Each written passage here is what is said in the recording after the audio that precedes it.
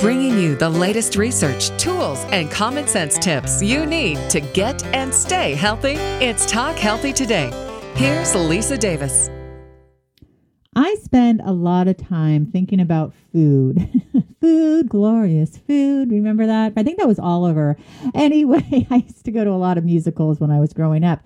But food is very important. It affects our health. It affects our well-being. It affects so many things. And somebody who knows a lot about food, I would call him a food shaman, as a matter of fact, is a wonderful Michael Fenster, MD. He is a board-certified interventional cardiologist and professional chef. And he is my friend, and I'm so happy to have him on. Hello. Should I call you Michael, Dr. Fenster? Hello. Hey, Lisa, you could call me whatever you want as long as you don't call me late for dinner. Thanks so much. It's great to be with you. And yes, that was definitely Oliver with the famous line, "Please, sir, may I have some more?" Never before has a boy asked for more. I know. Let's just talk about musicals. My favorite is My Fair Lady. Okay, now let's jump into this. So I mentioned the food shaman. The book, your new book, is Food Shaman: The Art of Quantum Food. So, of course, my first question is, what is a food shaman? Well, a shaman is someone traditionally who walks, is literally sort of means the walker between worlds. And so it's somebody from a community or a tribe who would go out and seek information that was needed for individuals and for the community at large and bring back that healing information. And, as a cardiologist, I certainly get the whole healthful eating stuff, the data, the trials, the recommendations, the guidelines, all that stuff. But as a chef, I get the other world too, the pleasure principle, the food experience. We, unlike any other species, don't just eat to survive. And so I kind of walk between, these worlds with a very unique viewpoint, understanding the importance of the totality of the food experience. We're a whole lot more than RDAs and certain nutrients in a test tube. And so we have to understand our food experience in the context of our own health and our wellness, which, as you know, involves more than just being physically fit. Oh, definitely. All right. So my next question has to do with your title. What is quantum food? So quantum food is kind of, if we think about where food has come from, the clean, authentic, real food, but we're re-examining it in a new light. And so, as science has progressed, as our knowledge has progressed, it has to be one of evolution and inclusion, not just sort of denigration and saying, this doesn't work and that doesn't work, and we reject that because it doesn't agree with our preconceived notions. And if we take a step back and we kind of look at the history of physics, well, that explains a lot of kind of what we observe. But quantum mechanics or quantum theory, that gets to the reality of the situation. It's the reality of the universe. It's what really is. And it's full of weirdness. It's full of all these sort of weird types of relations, quantum entanglement and Schrodinger's cat and all these, seeming paradoxes, which is really a lot of what one feels when you look at kind of the food information that's out there today. And how do we make sense of that all? Well, one of the keys of understanding the universe, the reality of the universe, is that it's relational. Nothing exists in isolation. Literally, an electron, until it interacts with another particle, it doesn't exist. So we don't exist in a universe of things. Things are defined by their relationship to one another.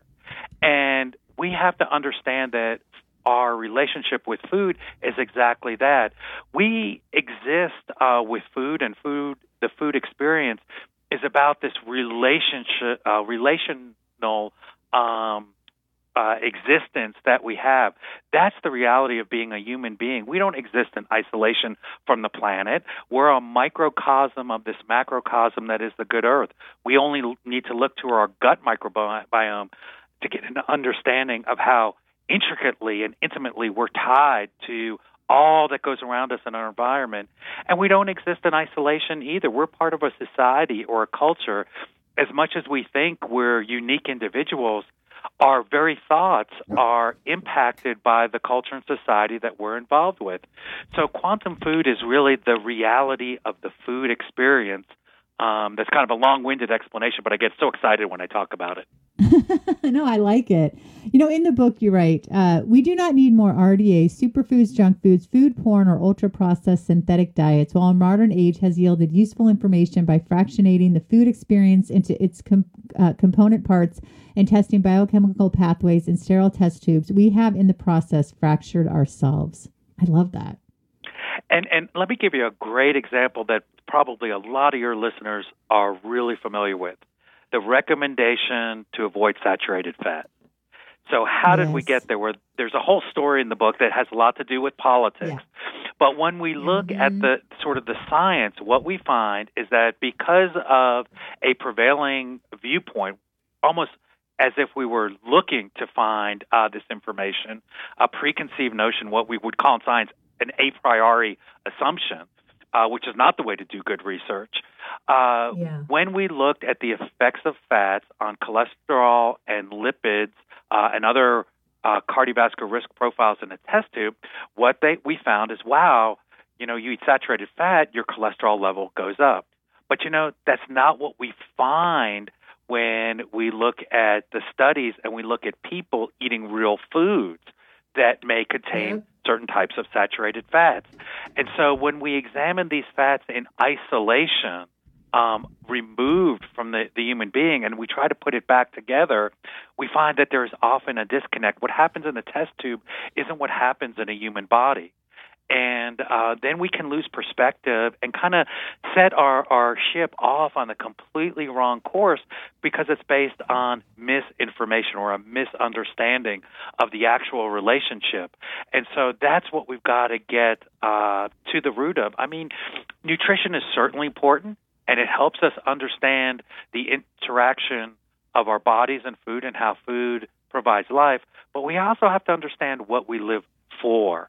There's a lot of things that impact, our response to food above and beyond an RDA or a vitamin. Yeah. Well, in the book, you talk about sad but true, the legacy of the standard American diet, the unhappy triad, salt, sugar, and fat, Ultraman, the sad effects of ultra processing. And then I like it because then you go into food value and you talk about meat and poultry, fish and seafood, grains and seeds, eggs and dairy. And it's nice to show what happens if we're looking at whole foods versus all this processed crap. And they know what they're doing. Those food scientists, right? They know how to mix the salt and the sugar and the fat just right to get us hooked. Well, you're exactly right, and it's a science. You really nailed it, and it's very interesting. And this was first really discussed some years ago by a former head of the FDA, David Kessler. Yes, Dr. David Kessler. In his book. Mm-hmm. Right, and I love the book, and as somebody who's a total nerd about this stuff, I love the information. But I got to say, I started reading it, and I could tell it was written by a doctor because it was like this study and that study, and you kind of read it and put it down, and have a cup of coffee and go back and read the next study. But what he really showed in there is what you highlighted, which is from our food and food pathways have changed dramatically in the last really 75 years since the onset of the Industrial Revolution, but particularly really last 75 years or so. And, our physiology has not kept pace with the technological and industrial changes. So our bodies are pretty much the same as they were, when we were just getting out of treetops and, running from saber-toothed tigers on the Serengeti, hundreds of thousands, if not millions of years ago. And what that does is it leaves us physiologically vulnerable to manipulation of the food in terms of seeking out fats and sugars and salt. And in fact, many psychiatrists and psychologists and other behavioral scientists feel that our innate drive to get salt, because as an omnivore we must seek it out, unlike true carnivores who get all their sodium requirement from the flesh that they eat, we have a drive to seek it out. And some say that is the basis for all human addictive behavior, which is pretty powerful. So you could see how our food drives really influence and shape, all of mankind, humankind. Yeah, speaking of drives, you have a chapter, Food and Sex. Can you smell what's cooking? Tell us about that. Can you smell what the doc is cooking? Yeah. Well, that really, again, goes back because if you look at, and for people who do counseling and things like that, one of the most effective therapies, I'm told, is still kind of the romantic dinner. In terms of establishing human bonding, and it's a powerful thing, and it relates almost, if you will, to sort of a mating ritual, and that ritual, of course, involves food, and so if you look again at the history of humankind, what you find is that there are drivers, there's aggression, war, there's food, and there's sex. And those seem to be, big three in our history as a species. And so what that chapter explores is why is that so? And what we find is that our response, the way we respond to food, is very similar to the way we respond to sex. And just as, a loving relationship, a marriage, whether you're dating, you have significant others, whatever it is, whomever it is in your life that you care about and love, it's more than the act of procreation. And when we look at our relationship with food, it lives in that same area of our brain. And lo and behold, we find that our relationship with food as a human being, as a species, is much, much more than simply eating for sustenance. We're not cattle that go out and just graze to fill our bellies because that's what we've got to do all day. It is intricately linked to our emotional centers, our pleasure centers, our subconscious, etc. And what's very interesting is that our response to food is driven by all our senses, but primarily driven by the the sense of smell and taste. And unlike any of our other four senses, the sense of smell is essentially a direct extension of our brain. So when we feel something, when we see something, when we hear something, it goes through a multi-step processing in our brain. Smell, man, it goes right to, forgive the pun here as a cardiologist, but right to the heart of the matter. It goes right to our memory limbic type system. And that's why, you can be sitting there and you'll smell this perfume or aftershave or cologne, and you'll think about somebody that you hadn't thought about in 10 years, and you'll get this flood of memories. And it's because that response is directly wired to that center.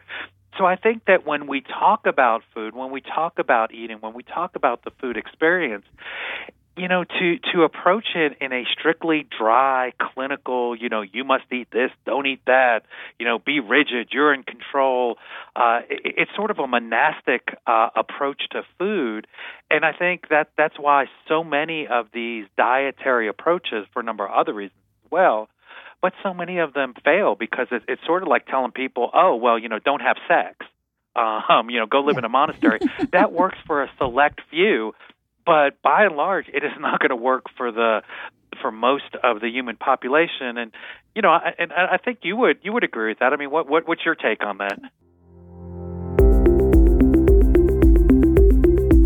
Hang on, more with Lisa Davis coming up. Now, mindful eating is an essential part of self-care. We all know that every part of our life is enhanced when we eat nourishing, healthy meals. But eating right can be hard to maintain. You know it, and I know it. But that's where Sunbasket comes in to help. With 18 weekly recipes, there is something for everyone. Now, recently, I enjoyed making chicken parmesan and black bean cauliflower tostadas Diablo. Enough said. So here's the deal. Sunbasket makes it easy and convenient to cook healthy, delicious meals at home, no matter how much experience you have in the kitchen. And there's paleo, gluten-free, vegetarian, vegan, and pescatarian options. Sunbasket works with the best farms and suppliers to bring you fresh, organic produce and responsibly raised meats and seafood, all delivered to your door. Just go to sunbasket.com/talkhealthy to learn more and get $35 off your first order. That's sunbasket.com/talkhealthy for $35 off. sunbasket.com/talkhealthy. And now, back to Lisa Davis.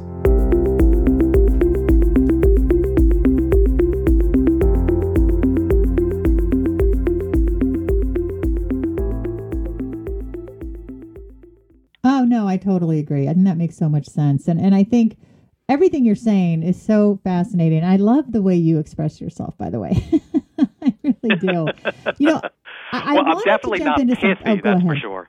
Yeah. I was going to say, I said, you know, I'm definitely not pithy about it, that's for sure. Well, in the book also you have, you're looking at the best diet, and you say there's 3 characterizations: a collection of food and drink that gives us pleasure through consumption because it looks, smells, and tastes delicious. It makes life enjoyable and satisfies our soul.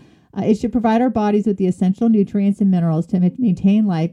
It should sustain our bodies, and it shouldn't kill us. I like that.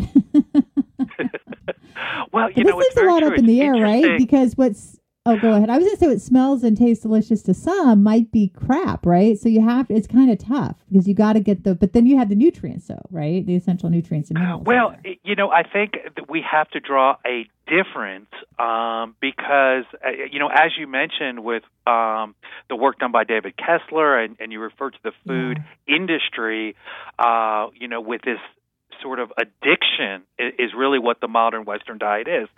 So, you know, we have to look at first breaking an addiction if it is, you know, sort of the modern Western diet of convenience that we find ourselves addicted to before we can even really talk about delicious food. Because I think what you find, I certainly often observe people. I travel a great deal as you do, and I watch, you know, people watch, you know, in airports and sitting, waiting to catch this flight or others, etc. You know, we look at patients in waiting rooms and whatnot, and I find that people eat mindlessly, which we address later in the book when we talk about mindfulness and eating. Yes. And I think a lot of times that is a result of the addiction of the modern Western diet.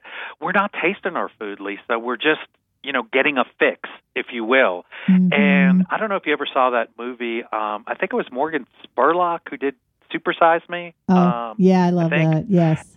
Yes, it was. And he talks about it, and I think he summed it up in a way that really captures the essence of it. He said, you know, I started this, I didn't even do fast food. And he said, you know, 2 weeks into eating it every day for every meal, I found myself, you know, at 11 o'clock just thinking about going through that drive-through and what I was going to get. And that's an addiction. And so we really have to break the addiction, learn to taste again, reawaken our senses. And then, you know, we can start to talk about, you know, an approach to diets in terms of flavor profiles and, you know, what we find delicious and what we don't. You know, we can't talk about enjoying great wines and doing a wonderful wine tasting if all the folks who are showing up are just addicted to alcohol and they're just looking for a quick fix.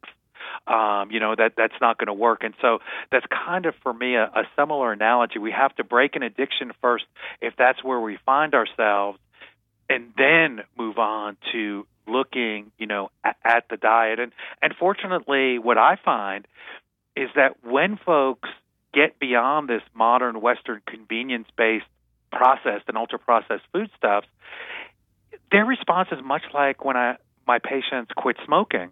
You know, they come in, and I finally get a patient quit smoking, and they say, Lisa, you know, I can't believe it. You know, I used to smoke 2 packs a day, and now I can't even walk into a room where somebody smells like cigarettes because it grosses me out, and I don't want any part of it.